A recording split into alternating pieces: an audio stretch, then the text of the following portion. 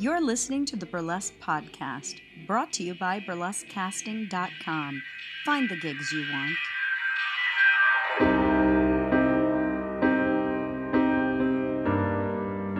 Hey there, this is Lili VonSchtupp with the Burlesque Podcast. It's been on hiatus for a fucking long time, but we're back, and we're back for good reason. I just shut down my show, Monday Night Tease, after producing for what seems like a decade. Because it probably was. Close to it, I don't know.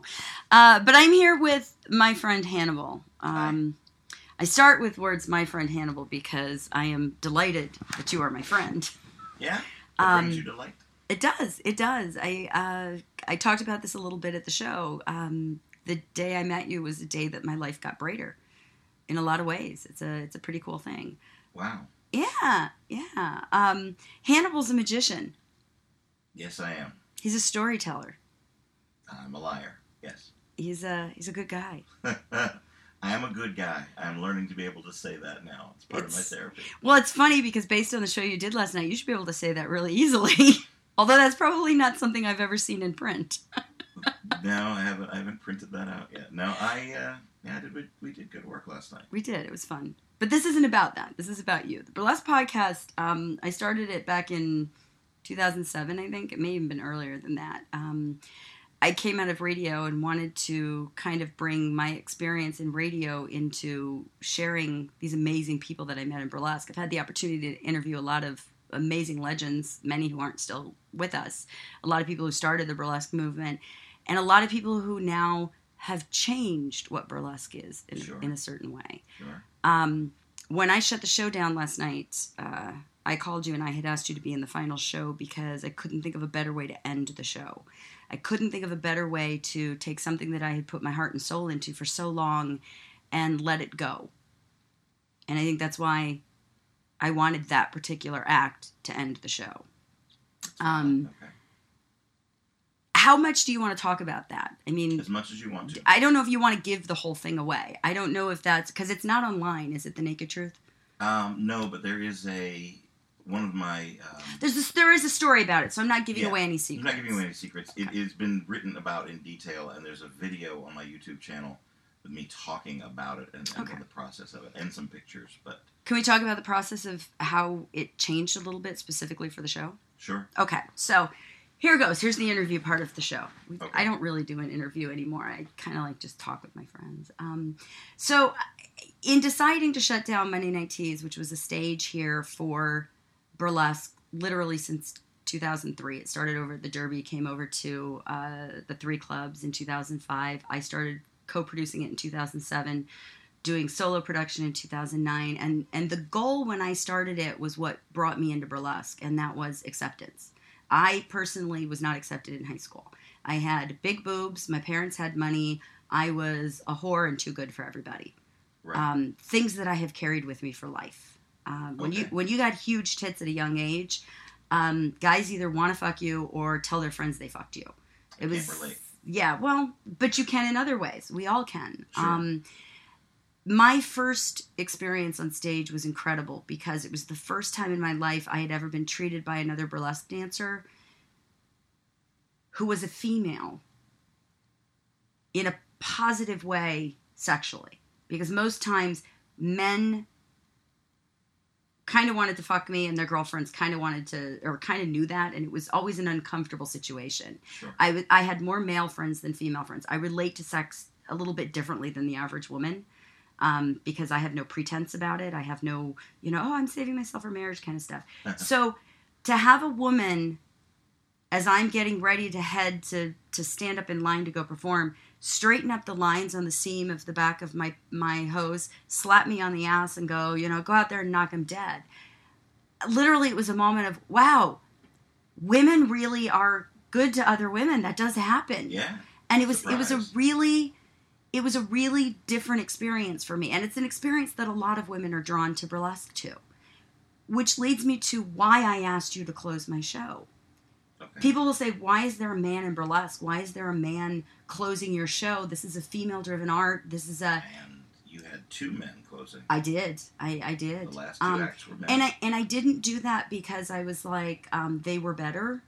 in that particular show, I had 3 title holders. Mm-hmm. And I based the show on a couple different factors, putting the lineup together. And the strongest thing to me was ending with 2 men, because it changes the perspective of how we all see ourselves and see each other. Right.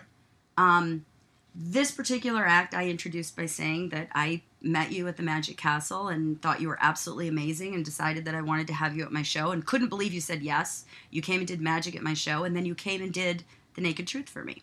Yeah, why do you look at me like that? Because people say that to me all the time, and I don't understand that perspective. I have so many...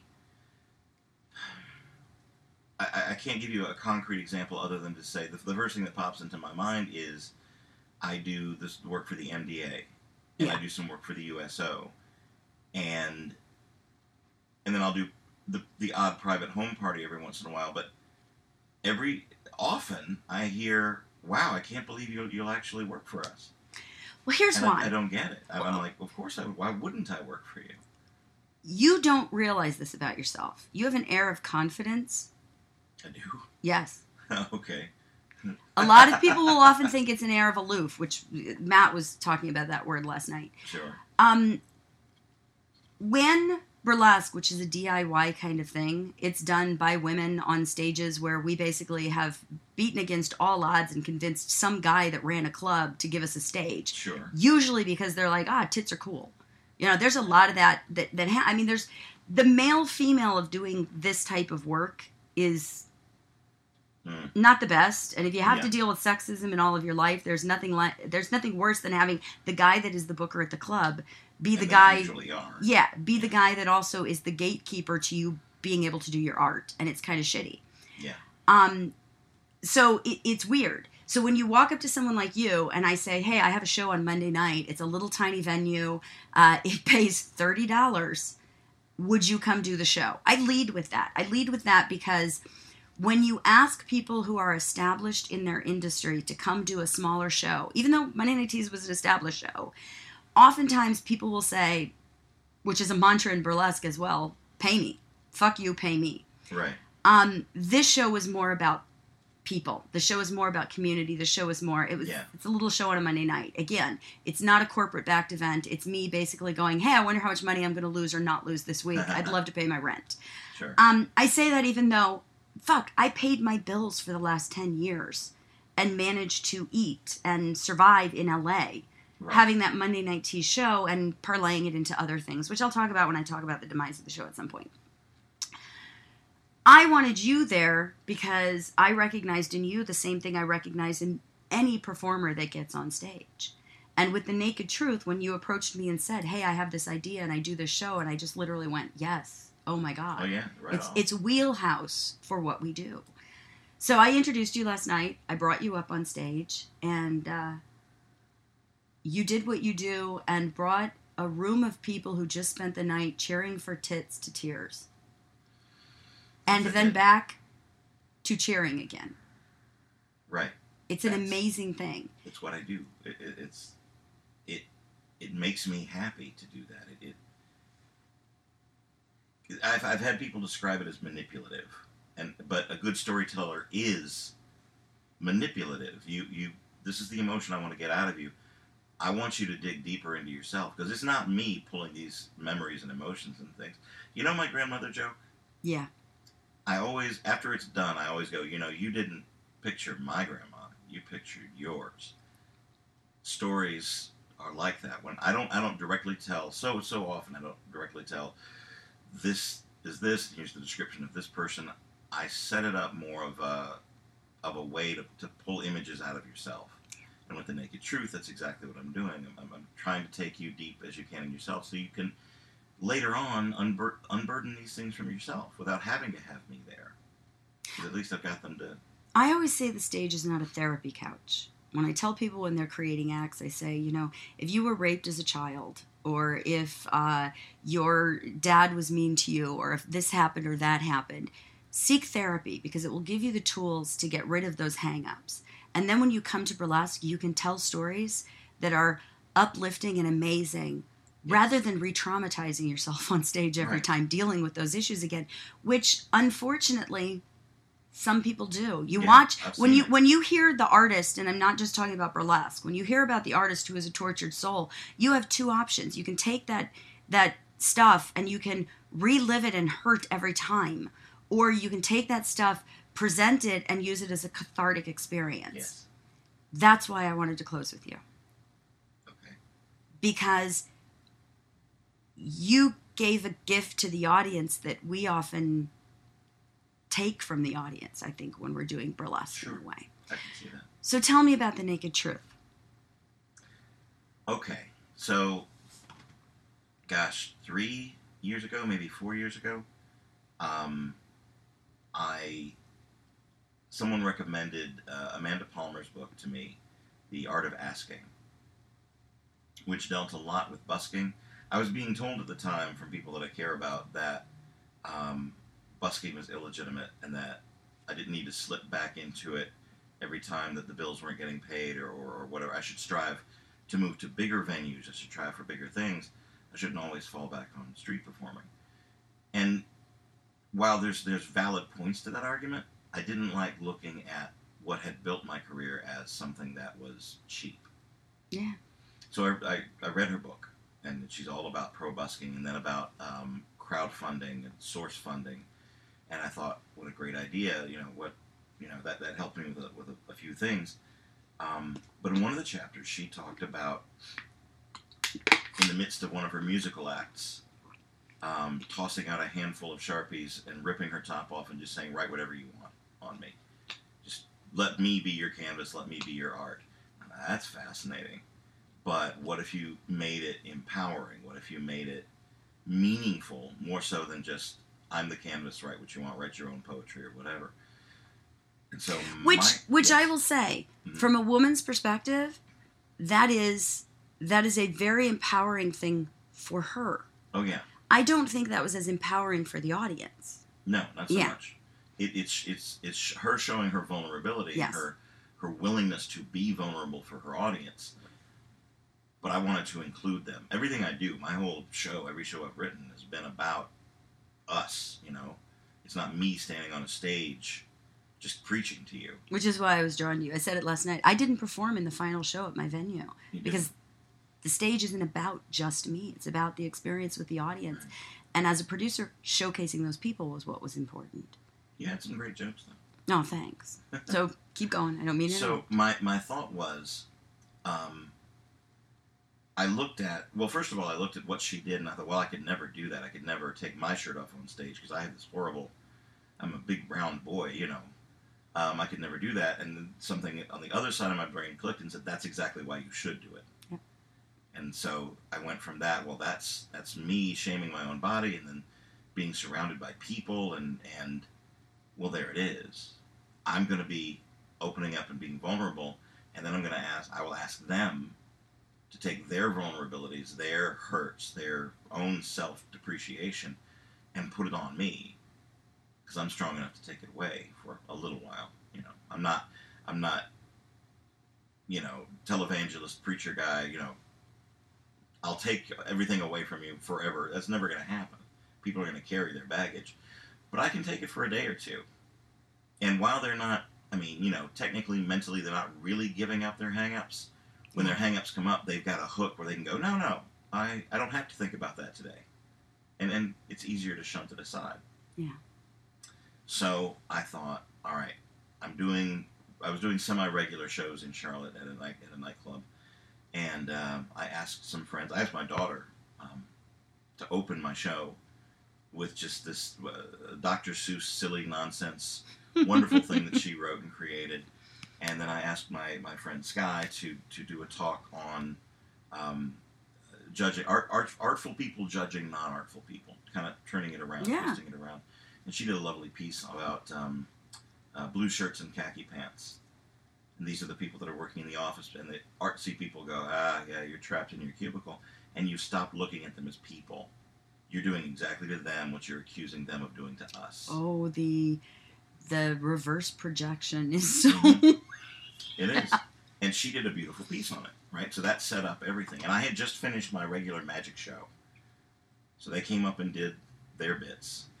I told the audience what I was going to do.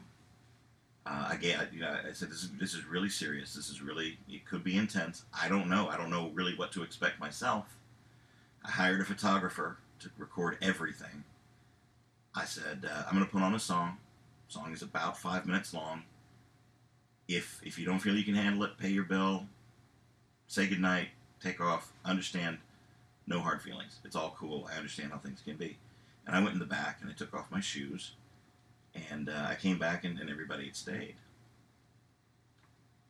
I invited them to come up. I said, find a word that describes your pain. Somebody has said something to you in the past that you're carrying with you.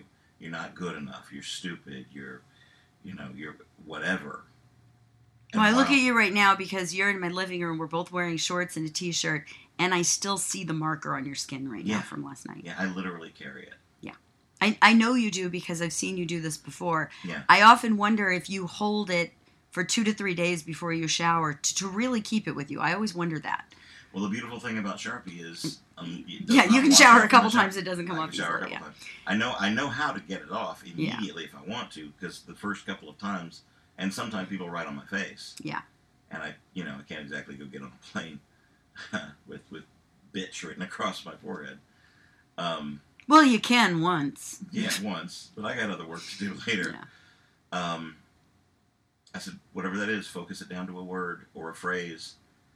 I'm going to expose myself to you, strip down to my shorts, and you come up and you write that word on me, and the deal we're making is I'll accept it and hold it, and you have to give it up for a couple of days. You let it go. And I turned some music on, and people came up and cried and wrote and hugged me, and some of them not only wrote their word down, but they would also write encouragement to me. Thank you for doing this. Yeah. You're beautiful. I'm glad you were here. Little things that they felt compelled to write. And it was a great, beautiful, fabulous thing. How many times have you done this show? This last night was the 8th time I've done it. Yeah. I don't do it all the time.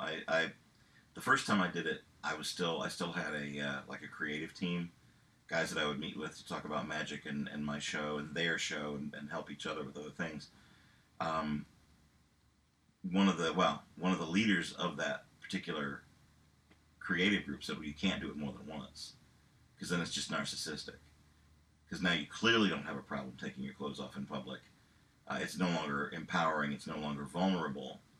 So you've done it once. You really shouldn't do it again. And I thought about that for a long time, and that's just not right. Are you willing to say his name? Because I would like to say something to him. Let's just call him Chuck. Fuck you, Chuck. Well, oddly enough, his brother's name is Chuck. So yeah. Because here's the thing about that, and when I teach burlesque class, I always go, pick a song that means something to you, but don't pick a song that means something negative to you, because you're going to be performing it forever. And I know that Alanis Morissette is constantly going, I'm so tired of singing You Ought to Know. But everybody's going, I want to hear You Ought to Know. And that's where I talk about the pain that we carry with us on stage and the things that make us become performers. And while we take our clothes off and we talk about our issues and we let the audience kind of identify, you took it a little bit further and you let the audience come up, right, break the wall in the other direction and share their pain with you. And that's the thing that made me, it is us. Yeah. I say it all the time. When we're performing art, it's for the audience. Yes, you want to work your shit out. Yes, you want to do the stuff that is powerful to you and hope that the audience comes in and goes, that's powerful as well. But closing last night for the 2003 through 2017 of the show's run weekly, and allowing the audience not to after the show sneak up and go, can I take a picture, and carry home that weird celebrity crush. They got to walk up on the stage and they got to be a part of the experience that we experience as artists. Yeah. And you let them do that. And I thought that was the perfect way to end the show.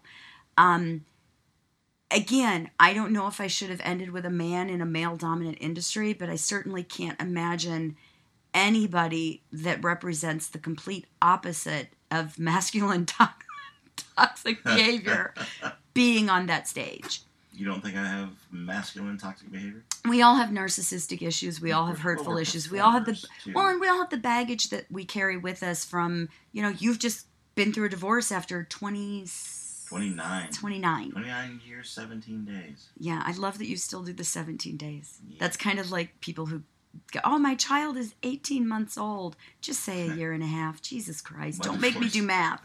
My divorce is 20. Yeah. It was 20. My marriage grew to the age of 29 years and 17 days. My first one was 6 weeks. Mm. My second one, we were together for I don't know how long. We were married for tax purposes and split up almost immediately after that. You know, we've talked about marriage. We've talked about being an artist. We've talked about dealing with spouses and the instability of income and all of the things that come with that. But, you know, I don't, much like I don't consider closing Monday Night Tease down a failure, I certainly don't consider either of my marriages a failure. And I hope you No. I hope you grab your leg and write, you know, do was something about it on your leg and let it go. Hellacious success. My marriage was a big success. I mean, I'm gonna clock it in at 27 years of awesome, and 2 years and some change of, okay, what the hell happened? That was my last 2 years of Monday Night Tease, I think. What the hell? Why am I still doing this? You know. It was like, I would show up, I would have sex with the audience, and I would go home and go, yeah, can I go somewhere else now? It was a love-hate relationship in the end. But I think with anything that happens, because you can outgrow your spouse. I believe in serial monogamy. I don't believe in marriage. Okay. I believe that you have the possibility of having incredible, intense connections with people for as long as it lasts. Sure. And when I have lost my belief in marriage. I believed in it at one point very wholeheartedly. I guess while it was working for me, I don't know. Well, I think all of this, it's kind of like finding God at the end. You know, it's like, hey, no, you know what? Maybe I should try that. Maybe I should try that. But now I've gone. I won't say that I've gone completely in the opposite direction, because at the moment I don't have any interest in a relationship at all. I'm not looking to reestablish. I mean, you know what I mean? Well, you can't reestablish because that relationship is gone. You'll start a new one. No, But what I mean by that is you'll never have that white picket fence and the kids again. That's gone. I'll never have a Monday Night Tease again. I may have something else. I'll never have my first husband or my second husband again, or the great things we did. But you know, see, that was the issue with let's call her Donna, who. You know, we dated briefly, and the issue came up of, well, I want children and I want family, and I'm going, babe, I've done it. And I have zero interest in that at all, and it's not even something you could begin to talk me out of. It's my past, and that was the end of it. That, you know. That does end sometimes. Well, again, I don't know, I don't know that girl very well. Yeah. Hannibal dated briefly. This girl. And let's call it 2 weeks briefly. Yeah. Well, but again, when people always go, oh, I'm dating someone, I'm like, you're dating someone, or are you like dating people until you find someone that it kind of works with? When I split up, I fucked all of LA. I didn't date anybody. Right. And then I met Eddie, and I was like, oh, you're kind of cool. Let's hang out until it's not cool anymore. 8 years later, we're still together. Still cool. Yeah. You know, because again, I wasn't like, I want to get married and I want to have children. He doesn't want, so it was like, we found each other at the right time, and it's working really well, and he's been incredibly supportive over this last year of bullshit. Sure. And the knee surgery stuff and all that bullshit he's been incredible for. And as he always says, I shouldn't say that. Never mind, I can't say that. Can't say that. But I mean, you give and you take in that relationship. And I'm going to go back to the audience. You give and take in that relationship. Yes. And I think right now you're having a mad love affair with an audience. I am. And it's growing. I mean, I love what I do. Yeah. And I mean, but a lot of people love what they do. A lot of people love performing. I mean, I don't want to make this about me. This is about you. We're doing an interview with you because this podcast is essentially getting behind the minds of people who I think are creative and talented, and learning what works for them, what doesn't work for them, so that the people who are listening can say, I relate to that, just like we do for our audience. I love setting up a table on the street and performing for whoever comes by, and resting my faith in I'm good enough to stop a crowd, hold them, and ask them to give me money, and them not get upset with that, with that. relationship. That asking for money is always a really weird thing. We talk about in burlesque, fuck you, pay me. It's one of my favorite hashtags. Sure. Is fuck you, pay me. But in burlesque, when you're doing something on a stage, it's a lot different than doing something on the street. You can't go busk by burlesque dancing. You can busk by adjacent art forms that are burlesque, and you can do things that are burlesque-y. Right. But you can't actually do striptease. And I still define striptease as the full meaning of burlesque. It's, telling a story, taking your clothes off, dancing to music. Right. Those three things, if those don't happen, it doesn't work for me. So that makes my act burlesque. Your act is very much burlesque, which is why I did it, even though it's burlesque adjacent, because it's also performance art and it's magic. Yeah. I don't consider myself, I don't feel accepted by the magic community. Now, I have... That's probably not a bad thing. And in some ways, it's not a bad thing. I have been on the cover of the biggest magic magazine there is, a cover and cover story. 13 pages of not talking about my magic. 13 pages of talking about me and my home life and my philosophy and my theory, and I'm so down with that. Do you know why? I hate about the tricks. Because you can't describe what you do on stage when you do magic. I watch people come up to you after the show, and I watch them say, thank you, this was amazing, I've never experienced anything like this. We just, we literally cried because we lost an institution in LA, and then you took our pain away during this time of all the shit that we... what did you say on stage last night that made me laugh so hard?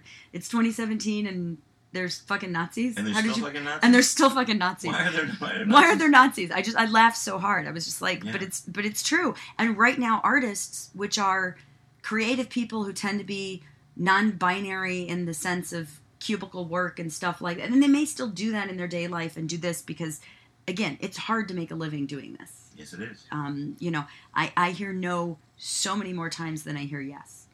That's the nature of the business. It is the nature of the business. We are in continuous job interviews.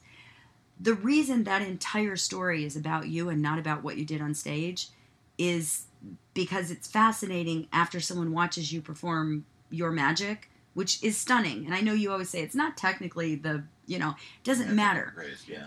You create magic on stage with your magic. A lot of people perform tricks. Sure. And then so I'm trying to, I was trying to get out here to LA to work in the fall. Yeah.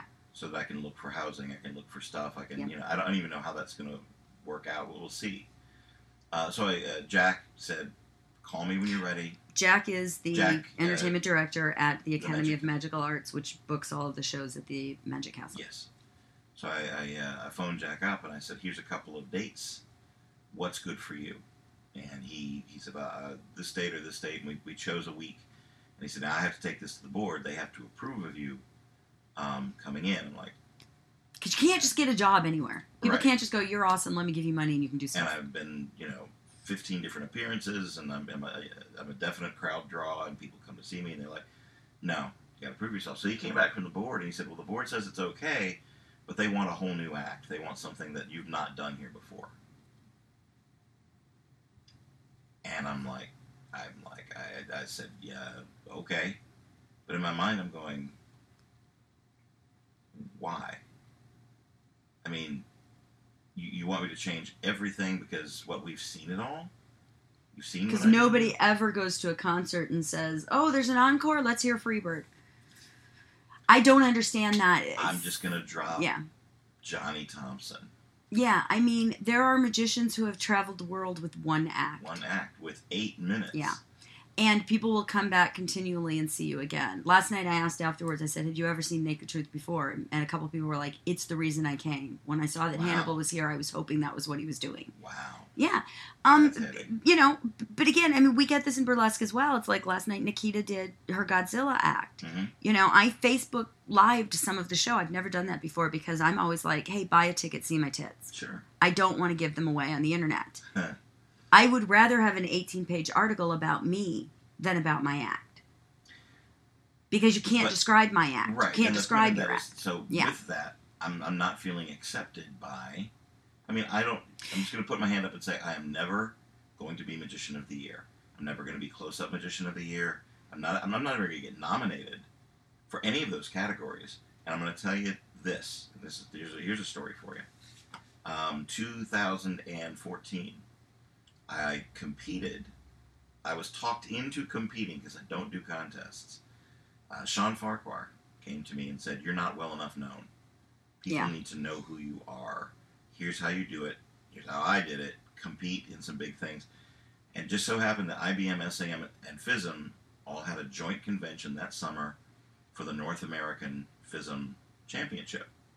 So you had the opportunity to do your act one time in front of 3 different sets of judges and win whatever you win. You could conceivably walk away with high honors in all 3, go to FISM and represent North America in Italy that year, right? So I competed against my better judgment. Blew the room away. I mean, standing ovation in a contest. I did well. I thought I did really well. The SAM, one of their policies for contests, for their big contest, is if you compete before the winners are announced, you can go and talk to all the judges. We will sit in a room. You come in by yourself, and we will critique your act right there for you. Here's what we saw. Here's why we thought what we thought, and here's, maybe not your score, but here's what I think of your act. Here's what I thought was weak. Here's what I thought was strong. When you get your results, now you understand why we voted the way we did, right? So I'm in the hall with all the other contestants. They narrowed it down to like 8 or 9 at that time, and people were going in and coming out ashen, and oh man, they really picked the whole act apart, and they saw this and they saw that, and this wasn't good, and that, whatever, everybody. From some of the ones that I even thought were good acts were coming out going, man. I walked into the room, and David Oliver was chairing at that time. And David said, "All right, can you take this? Can you accept this, whatever we're going to say?" And yeah, absolutely. I do this for a living. There's not anything you're going to tell me that I probably haven't thought already myself. David said, "I watched 30 seconds of your act, and I put my clipboard down. I didn't want to judge it. I wanted to watch the act. I wanted to get in. I got into the story so heavy, I wasn't judging anymore." And all the other judges were like, "Yeah, there's nothing wrong with that act at all. The music was perfect. The entrance was perfect." One person had, "Well, maybe you're not dressed appropriately for the story you're telling, but it works for you." Boy, I've heard that. Whatever that, And so yeah, we have no critique for your act. It's brilliant, and we loved it. Which piece was this? This was Silver Memories. This was the Coin and Cylinder. I made it into a competition act of 8 minutes, to where I would start with the Coins and Cylinder, do the song, the Muppet song, and then produce the ice cream. Right. And I timed it down to exactly 8 minutes. So now, you don't know this act. I know this act because I've seen it live. I don't want to give the act back. Is this one on YouTube? Yes. Okay. I'm really happy you brought this up, because one of the things in burlesque that people talk about, and I try to find equivalents in other industries, and burlesque doesn't really have equivalents because we've created our own stuff and we're so new in a lot of ways. Getting feedback from being in a competition is one of the most amazing things that I've ever heard of. I don't even give that at my festival. That's going to change next year. Thank you for that gift. I think I need to have the judges set aside for time for people to hear it, because people often question and wonder and worry, and it's like, I always say, don't worry about it, just leave your heart on the stage, and what happens happens, because any given Sunday something can happen. You can trip and you can fall on your face or whatever. That's the way I approach the contest. I'm going to do my show for the people. I don't know where the judges are. I'm going to entertain this audience. I'm going to entertain these people that are sitting at my table and the audience in general. That's the way I approached it. How did you fare in that contest? I lost. I didn't even place. I heard that, and I'm like, you have zero critique. There is nothing wrong at all. No, nothing at all. Congratulations, well done. I would pay to see this act. And I left the room going, I have taken first place. I've obviously taken first. They can't critique anything. I've watched everybody else come out, and they're upset, and they're sad about what's going on. So at the awards that night, I'm sitting with my wife, and I've talked it over with Dawn, and we've hashed it through, and she says, "Well, you've at least got SAM tied up. That's Yeah. obvious. Who knows what the other people are thinking, and who knows what their perspective on it, but you could be proud of that. Hell yes, I'm proud of that. And they announced the winners, and my name didn't come up at all. Wow. Now here's the one thing that I find ironic and funny. You've got 3 different organizations, and first and second place for each of them. 6 different names. Nobody agreed on a clear winner across all 3 boards. It was 3 different first place winners and 3 different second place winners. That makes me laugh. And I came in third all the way across. I was third best all the way across. I was upset. I was confused. I'm going, you tell me I have a perfect act, and I know this guy, the guy that won SAM that year, came out just going, man, I sucked. I was horrible. They didn't like anything I did, but he won first place. Right? So I, in my confusion, I went, and I said, I've got a friend who was on the voting board, who was in the judges. He's not enough of a friend where you try to sway things, but he'll tell me the truth. Right. That's Eric Jones. And I went and found Eric Jones, and I'm like, you got to clear something up for me. You guys had nothing but praise. You had no critique for my act whatsoever, but I didn't even place. And Eric's like, yeah. He said the problem was magic content. And I'm going, magic content? He said, yeah, you did 6 powerful magic moments that moved the audience to almost tears at some point. Real strong, heavy-duty magic, but it was only 6 of them in 8 minutes. Meanwhile, guy who won first place did 35 or 36 magic moments where something appeared. So, that pushed his score up. I said that he had a worse act, but he had more magic moments. And he said, yeah, that's why you lost. And it crushed me. I'm going, that's not real world as far as being paid and making a living or doing it. It's a whole new universe for contests. And it's a bullshit answer. I had better magic. I had a better magic act. You're sitting there with a clicker going,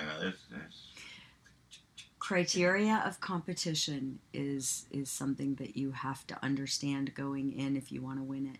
I know that sounds terrible, but I was in beauty pageants when I was a kid. Yeah. Literally. I get it now. Yeah, on the Hollywood Burlesque Festival site, it says, we judge these depending on the categories. Mm-hmm. These are the things that we're going to be judging. Literally, we're going to be judging you. We say that. And these are the things we're going to judge you for. And if you want to win this particular pageant, do your homework and put an act in to win that pageant. If you want to win the heart and the people and the heart and the minds of the people, bring an amazing act. Sure. And sometimes those can be the same things, not always, because again, the things that move me about watching you do a performance is not magic, which leads me back to storytelling. Well, it leads me back to last night after the show. Okay. I watched. Let me finish this little okay, go ahead. Left here. So I'm walking back to my seat, and I go and I tell Dawn, and she's angry. She's just mad. That's just wrong, And while we're standing there, one of the heads of the SAM comes up and says, I probably shouldn't tell you this, but I think you have a right to know. He says, you know how we award the silver medal and the gold medal for excellence and everything? He said, your points, you earned a silver medal, but we couldn't give it to you because you didn't place. Wow. Right? I'm like, you're right, you shouldn't have told me that. You shouldn't have. That's something I needed to never know. And that was that. And I swore off contests, for good. Oh, and then I got a call and they said, oh, by the way, you did qualify to go to FISM. We didn't give you any awards, but we'd really like for you to represent us in Italy. Yeah. So going back to last night's. Well, yeah. We'll finish the contest thing. Okay. The reason that I think this is an incredible story as well, and I think listeners of a burlesque podcast would find this fascinating, is there's a lot of talk about competitions and whether or not they're good for you and whether or not they're bad for you. You didn't take away an award, but you took away knowing that you fucking made the judges put their clipboards down. Yeah. Your work is done. I did my job. Yeah. You entertained them. You gave them magic moments. You made memories that they took home with you. Because to me, that's what live entertainment is. It's experiences. It's not technical skill or any of that.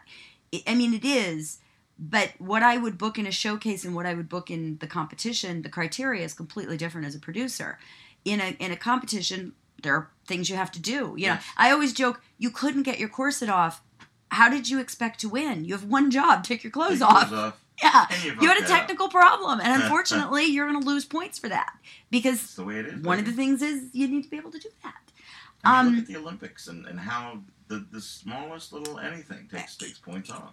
And it is that a lot. And I've seen girls cry at competitions, and guys too. Sure. And I go, it's any given Sunday. It's one performance out of your body of work. Yeah. It is wonderful to be recognized by your peers, but you can make a better living having never won an award. You will get recognition being out there, going to FISM and competing at that competition, put you in front of people who then can recommend you and know you, and you can then work with and do other things. And the next piece you create, you can get feedback from people who are your peers as opposed to peers in your industry.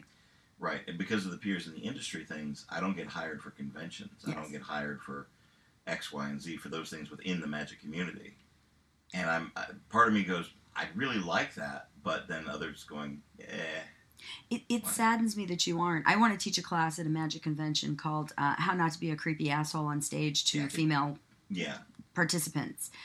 Because it's, understanding who your character is and understanding how you're going to relate to different audience members. And when you're a 22-year-old guy and you bring a girl up in a short dress and you say, oh, that's a lovely dress you're almost wearing, that is completely different than the self-effacing older man who's been doing magic since the 50s who goes up and does it and everybody goes, ha, ha, ha, that's hysterical. Or look at the trouble Michael Finney got into. Well, yeah, Michael Finney got into a lot of trouble for that. But knowing your audience and knowing who you are entertaining, and that's why there are so many different things about developing an act for competition and developing an act for real world performance. Have I told you my story about MAES? I don't think so. Okay, let me finish my other story here. Do that. So last night I actually watched someone come up to you and go, your magic was great. When you did that trick and you found the card and then you found the other card and it was like, I have no idea how you did that or how, and that fascinated me. I know your technical skills are as good as everyone else's. The difference is you use magic. You use magic the way little girls go, I'm going to grow up and marry a prince and be a princess. Other people use magic in a different way on stage. You can use cards technically, and you can use cards for storytelling. And the thing that I love about you and I love about burlesque is the storytelling. I can see a beautiful girl anywhere. It's building things. Yeah. It's not using it as a weapon. Yeah. I'd much rather build something and create something. I mean, I talk about it in the act itself. This is my paintbrush. This is my blank canvas. Yeah. I can do anything I want with this. I can disturb you. I can make you laugh. I can make you cry. I can piss you off if I want to. It's all right here. The instrument's not going to change. It's the end of my hand that's going to do it. There's a power as entertainers that so many people abuse, in my opinion. Mm-hmm. You do have the emotions of that audience, and you have the ability to control them any way you want. Dealing with hecklers is something that drives me crazy because a lot of people don't know how to do that. Yeah, you have to care about your audience. I used to say when I go to perform, I would take a bath and powder my body and shave my legs and do my hair and literally go there to fuck the audience. It is like my first date. It is the first time I'm going to have sex with all of these people, and it's a great experience. Yes. And at the end of it, we are all going to be spent, I hope. Yeah. And people would say to me, does it bother you that somebody might go home and masturbate to your act? And I'm like, no, it kind of makes me hot. I would love that someone would go home and masturbate to my act. Yes! Yes! Please touch me, magic write boy. me and let me know that happened. If you're listening to this and I touch you that way, you don't have to send pictures. Just let me know. You've seen me deal with hecklers. Oh, I've seen you deal with hecklers. It's beautiful. What do you think of that? I think it's fantastic. So many people assault them in a way because they're trying to regain the power. You fucking just basically, you sedate them. Is that a good way to describe it? Seduce them back. Yeah.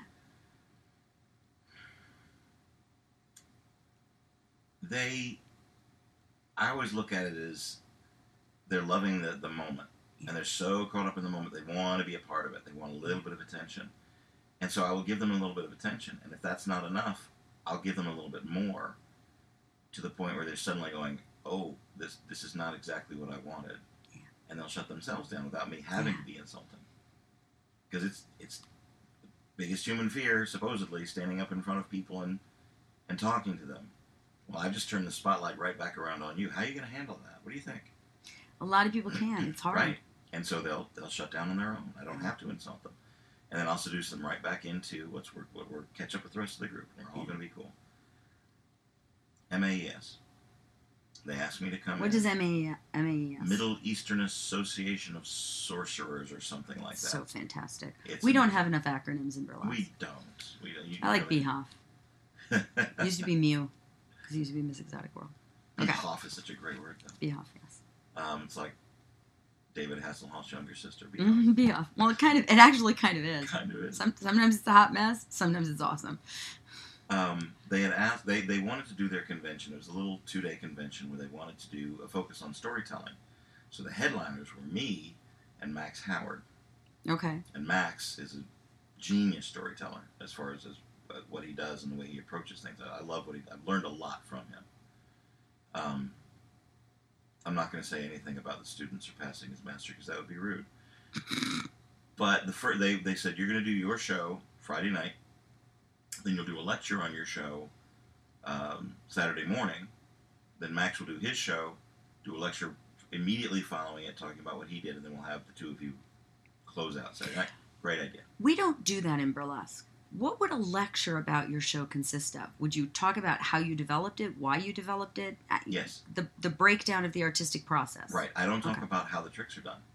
No, I talk about how I built the story, where the story came from, what it means to me, how I related it out to the audience, and how I used the props as a vehicle to get it there. All about storytelling. So the acting equivalent of you is method.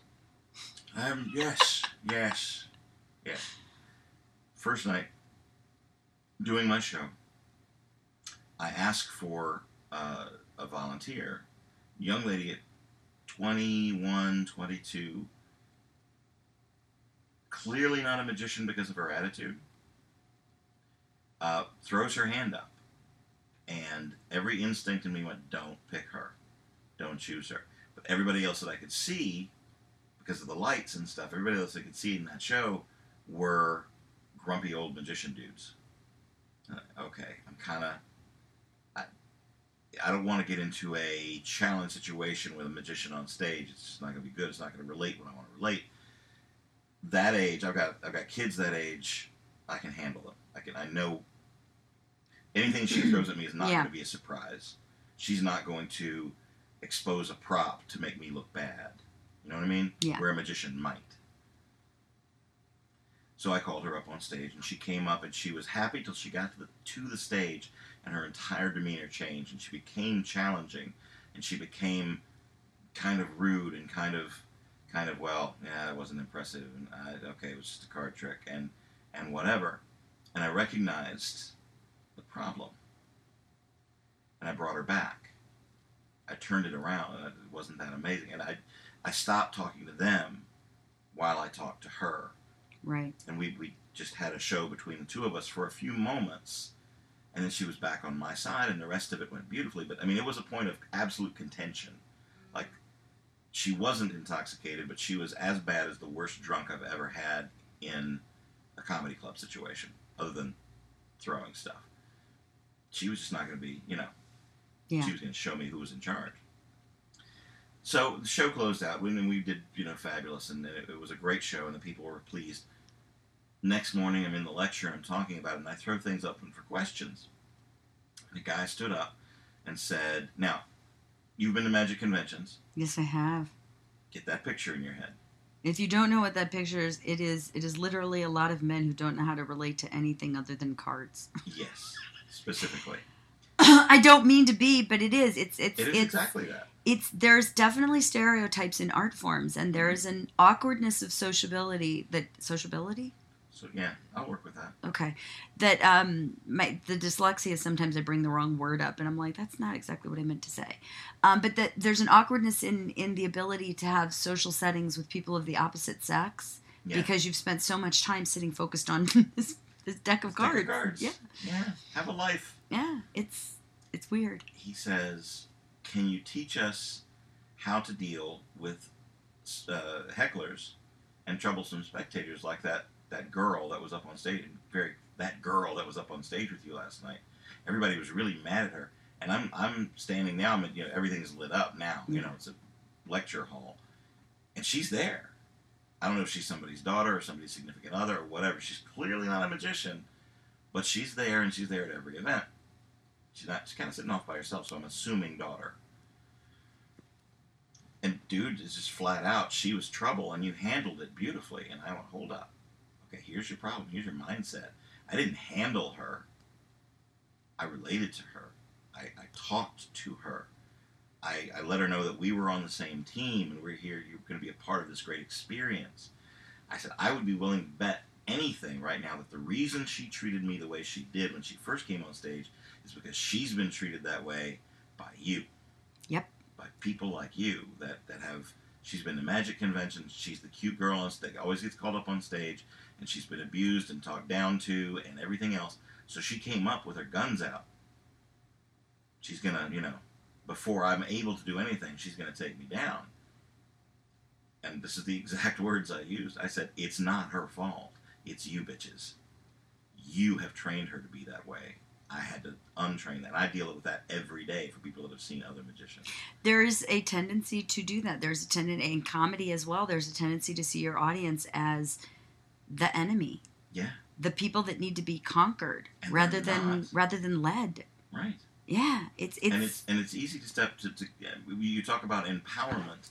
It's easy to take that word and overdo it. Yes. To browbeat someone or to lord that part over them rather than loving your audience. Last night, Heather did an act that I actually love. Heather Henderson did Dear God. Mm-hmm. She sings. Specifically in this time, we originally did the show in the Lil Acts I Speak for the Vaginas. And it was all women's issues, voting issues, rights issues, body autonomy, all of that. And religion plays a big part of that. And I said to her, would you do Dear God? And she's like, I would love to. So she comes out dressed as a nun. She sings it. She strips. She's an atheist. She's got ardent atheist across her chest. Yeah. There are ways to inform and change the mind of your audience without beating them over the head. She walked out in one expectation, completely stripped, almost naked, with Jesus covering her nipples, and a cross, arguing with God. I mean, it's a beautiful piece as a song, but pulled all the elements together really well. To have a woman sing it and be naked in front of it is an incredibly powerful experience. To go, look at how it treats all of us, look at how it treats, and change that. And after she performed, I said, I don't believe in God. If you believe in God, that's a great thing. Do that for you. But in times like this, we need more than just prayer. We need your hands as well. Yeah. Dig in and help us change things because, and those truckloads of prayer are moving their way down to Texas to help those people. And then I moved on. And then we did the next thing. And all I could hope with that performance in that act is that somebody went, the church isn't everything. And you're right. I'm going to volunteer more rather than give money and pray on Sunday. And that's all I could hope for. I didn't beat them over the head. I didn't tell them they were wrong with religion. Heather didn't come out and go, you're all fucking assholes. We presented a piece of art. She never once said you're wrong. No. Or this is my that song asks this questions. And when you're asking questions while you're being in one of the most vulnerable positions you can be, which is naked. Mm-hmm. Yeah. In lovemaking, if you don't talk to your partner about what you want and what you need because you're too scared, you feel vulnerable, you feel that you're never going to get it. And that again is how I relate to the audience. It's all foreplay, it's all an orgasm, and then we all go home and have to go back to our lives the next day. Right. This has been fascinating. I want to talk to you forever. Okay. But I also try to keep these to about an hour, and I think we're probably there in a few minutes. Okay. I didn't always ask this question. I wish I did. What is the greatest piece of advice that you've gotten from someone that you look up to in your entertainment field? The greatest piece of advice that I've ever got. My answer is going to sound packed. It's not going to sound as powerful as it actually is. As a callback that when I called the magicians bitches, Yeah. Max Howard stood up in the back and gave me a standing ovation. That's awesome. He's like, oh, that's exactly. Giovanni Rivera, early on in my career, saw something in me. He took me aside at a convention. He's like, I'm watching all the other guys jamming, and I'm watching what you're doing, and I watched that little thing you did over here. He says, there's a certain thing in performance where some people have it and some people don't. He says, you're not there yet. You're not, you're still in your learning. You haven't learned how to command an audience yet, but you've got it. And we started talking about, I said, how do you be successful in entertainment? And he said, I want you to write this down. It could be a list. Okay. The list consisted of have a kick-ass act. He said, everything else will follow that. You have a kick-ass act, and that's it. He said, you can sell crap for a while. Yeah. But having the act, having the heart and soul and putting yourself into it is what really matters in the end. So the best advice I got was write a kick-ass act. That's what you did. And that's what I did. That's what I continue to do or strive to do. Eugene Berger. Oh. Yeah. Later on, in some of the mentoring he did for me, I'm trying to think exactly how he put it, but it was along those same lines. It's escaping me now. I started thinking too much about Eugene. And I know we just lost Eugene. It was pretty painful. Huge mentor. Yeah. Huge mentor. Never really famous. Never a big name. Not outside of this little circle, but the worlds he changed. Yeah. Just being himself. Yeah. Having a kick-ass act. Did it. If I were to ask you, because I do magic, I do the female version of magic, and I call it that simply because I can't do magic. I can't get up and do the shtick that men do. Okay.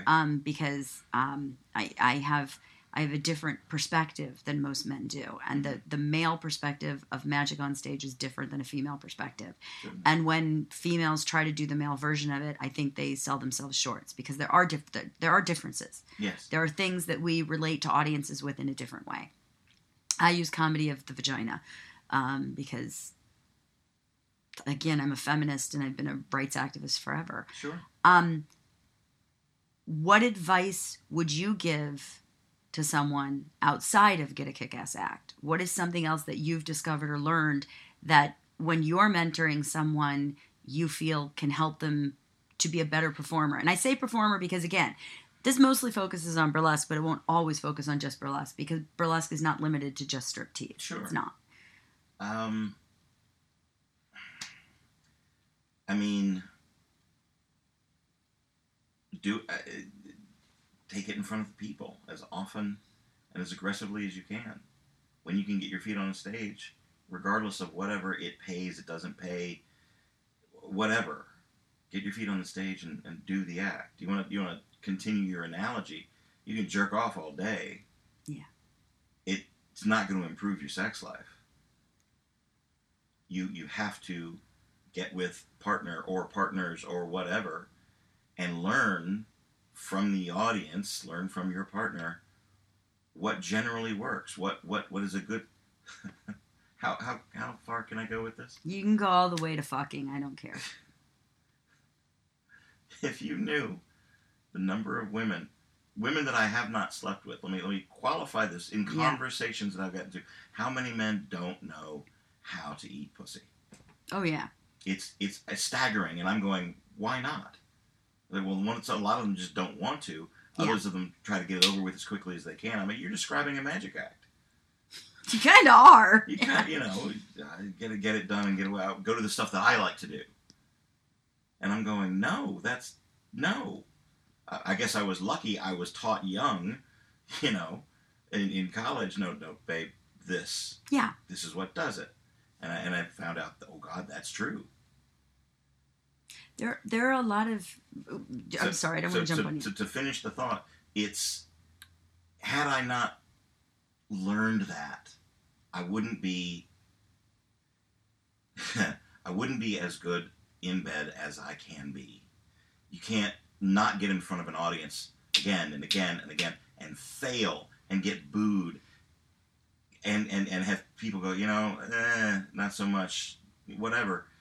Fail and keep trying and getting in front of the audience again and again and again until you learn that relationship and you learn that and you establish it. So have the kick-ass act, do the kick-ass act. Can I add to that? Go ahead. When you talked a little bit before about turning the audience around and turning a heckler around.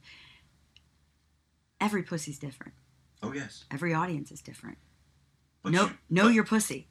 Know your pussy, audience. But within a moment. Yeah. Within a moment of addressing the pussy, yeah. You're gonna go, this will work. This not so much. I'll try this. She didn't like that. Great. Let's try this over here. It's a learning process. Yeah. And again, it's experience. It is honestly, it's the experience of, I will dance the audience to this end. I will try a joke in this way to see if they'll follow me. Yeah. And if I get more groans and I get laughs, then I'm going to dance a little bit over this side to see where they go. And after a while, after a relatively short while, it becomes instinctive rather than conscious. Yeah. You get to know the audience will dance this way with me to the point where I can, the value of an opening act. Yeah. And watching how they relate to them, and you go, okay, this is what they're kind of into, this is what they're not so much into. Yeah. And you go from there. I've been booked in the wrong venue. Oh, hell yeah. Where the producer loves your act, but puts you in front of an audience that is completely inappropriate for you. You're going to fail. There's no ifs, ands, or buts about it. And you have a choice at that point of whether or not you're going to be self-deprecating and turn it around so that it's a joke and the audience is laughing with you so that you can take them, or whether or not you're going to punch them in the face with an act. Because, I go down and I do San Diego. And, San Diego is behind the fucking Trump curtain. Oh, yes, they are. The moment you're down there, Santa Ana is the same way. It's and you can't walk in and start telling vagina jokes to a bunch of people who, don't want to hear about a vagina in any way, shape, or form. You can't go in there and do strip tease that is feminist forward stuff without the entire audience backing away from you. Right. And I think much like learning the pussy or the cock in my case, or both in my case, if you can walk into that room and assess it and go, I've brought the wrong act, how can I change this act or move that act is going to be the piece that really works. And so that comes from experience. But I agree with you. Eat all the fucking pussy you can. Yes. Get really good at it and have a kick-ass act, and you're going to go far. And oddly enough, girls talk to their girlfriends and go, yeah, they do. Hannibal, did you know about? Yeah. He's great with cards. He's great with cards. He's great with cards. Is that on your business card? Is there something written on your business card? I always love when there's a slogan on your business card. I don't think I do. Okay.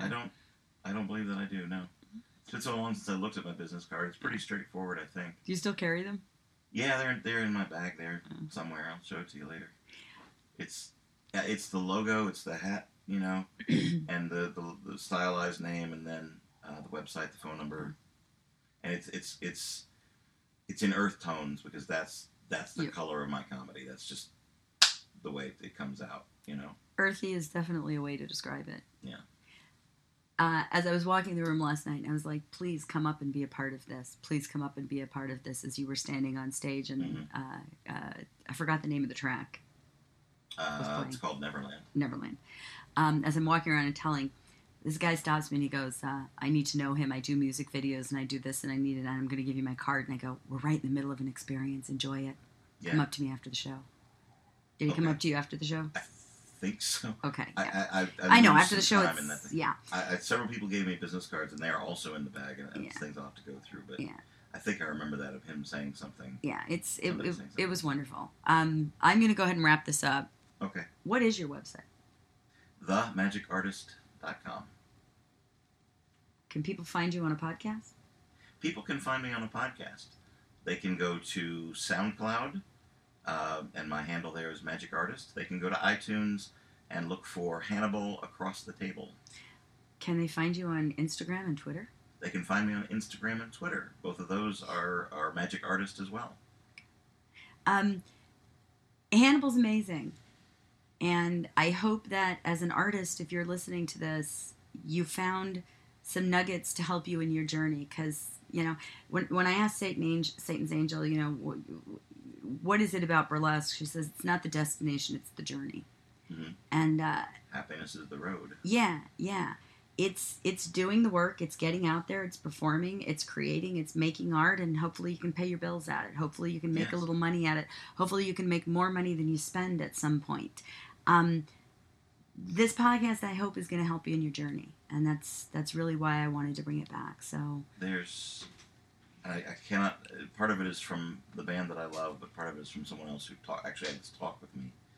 But it is so much the journey, because once you've reached your destination, then what? You've I'm feeling that right now. Yeah. But if you go into happiness is the road, happiness is not at the end of the road. Nope. Happiness is the road. Mm. Don't get so caught up in the, how do they put it, in the pot of gold that you're not looking at the rainbow to get there. Thank you, Hannibal. Oh, my pleasure.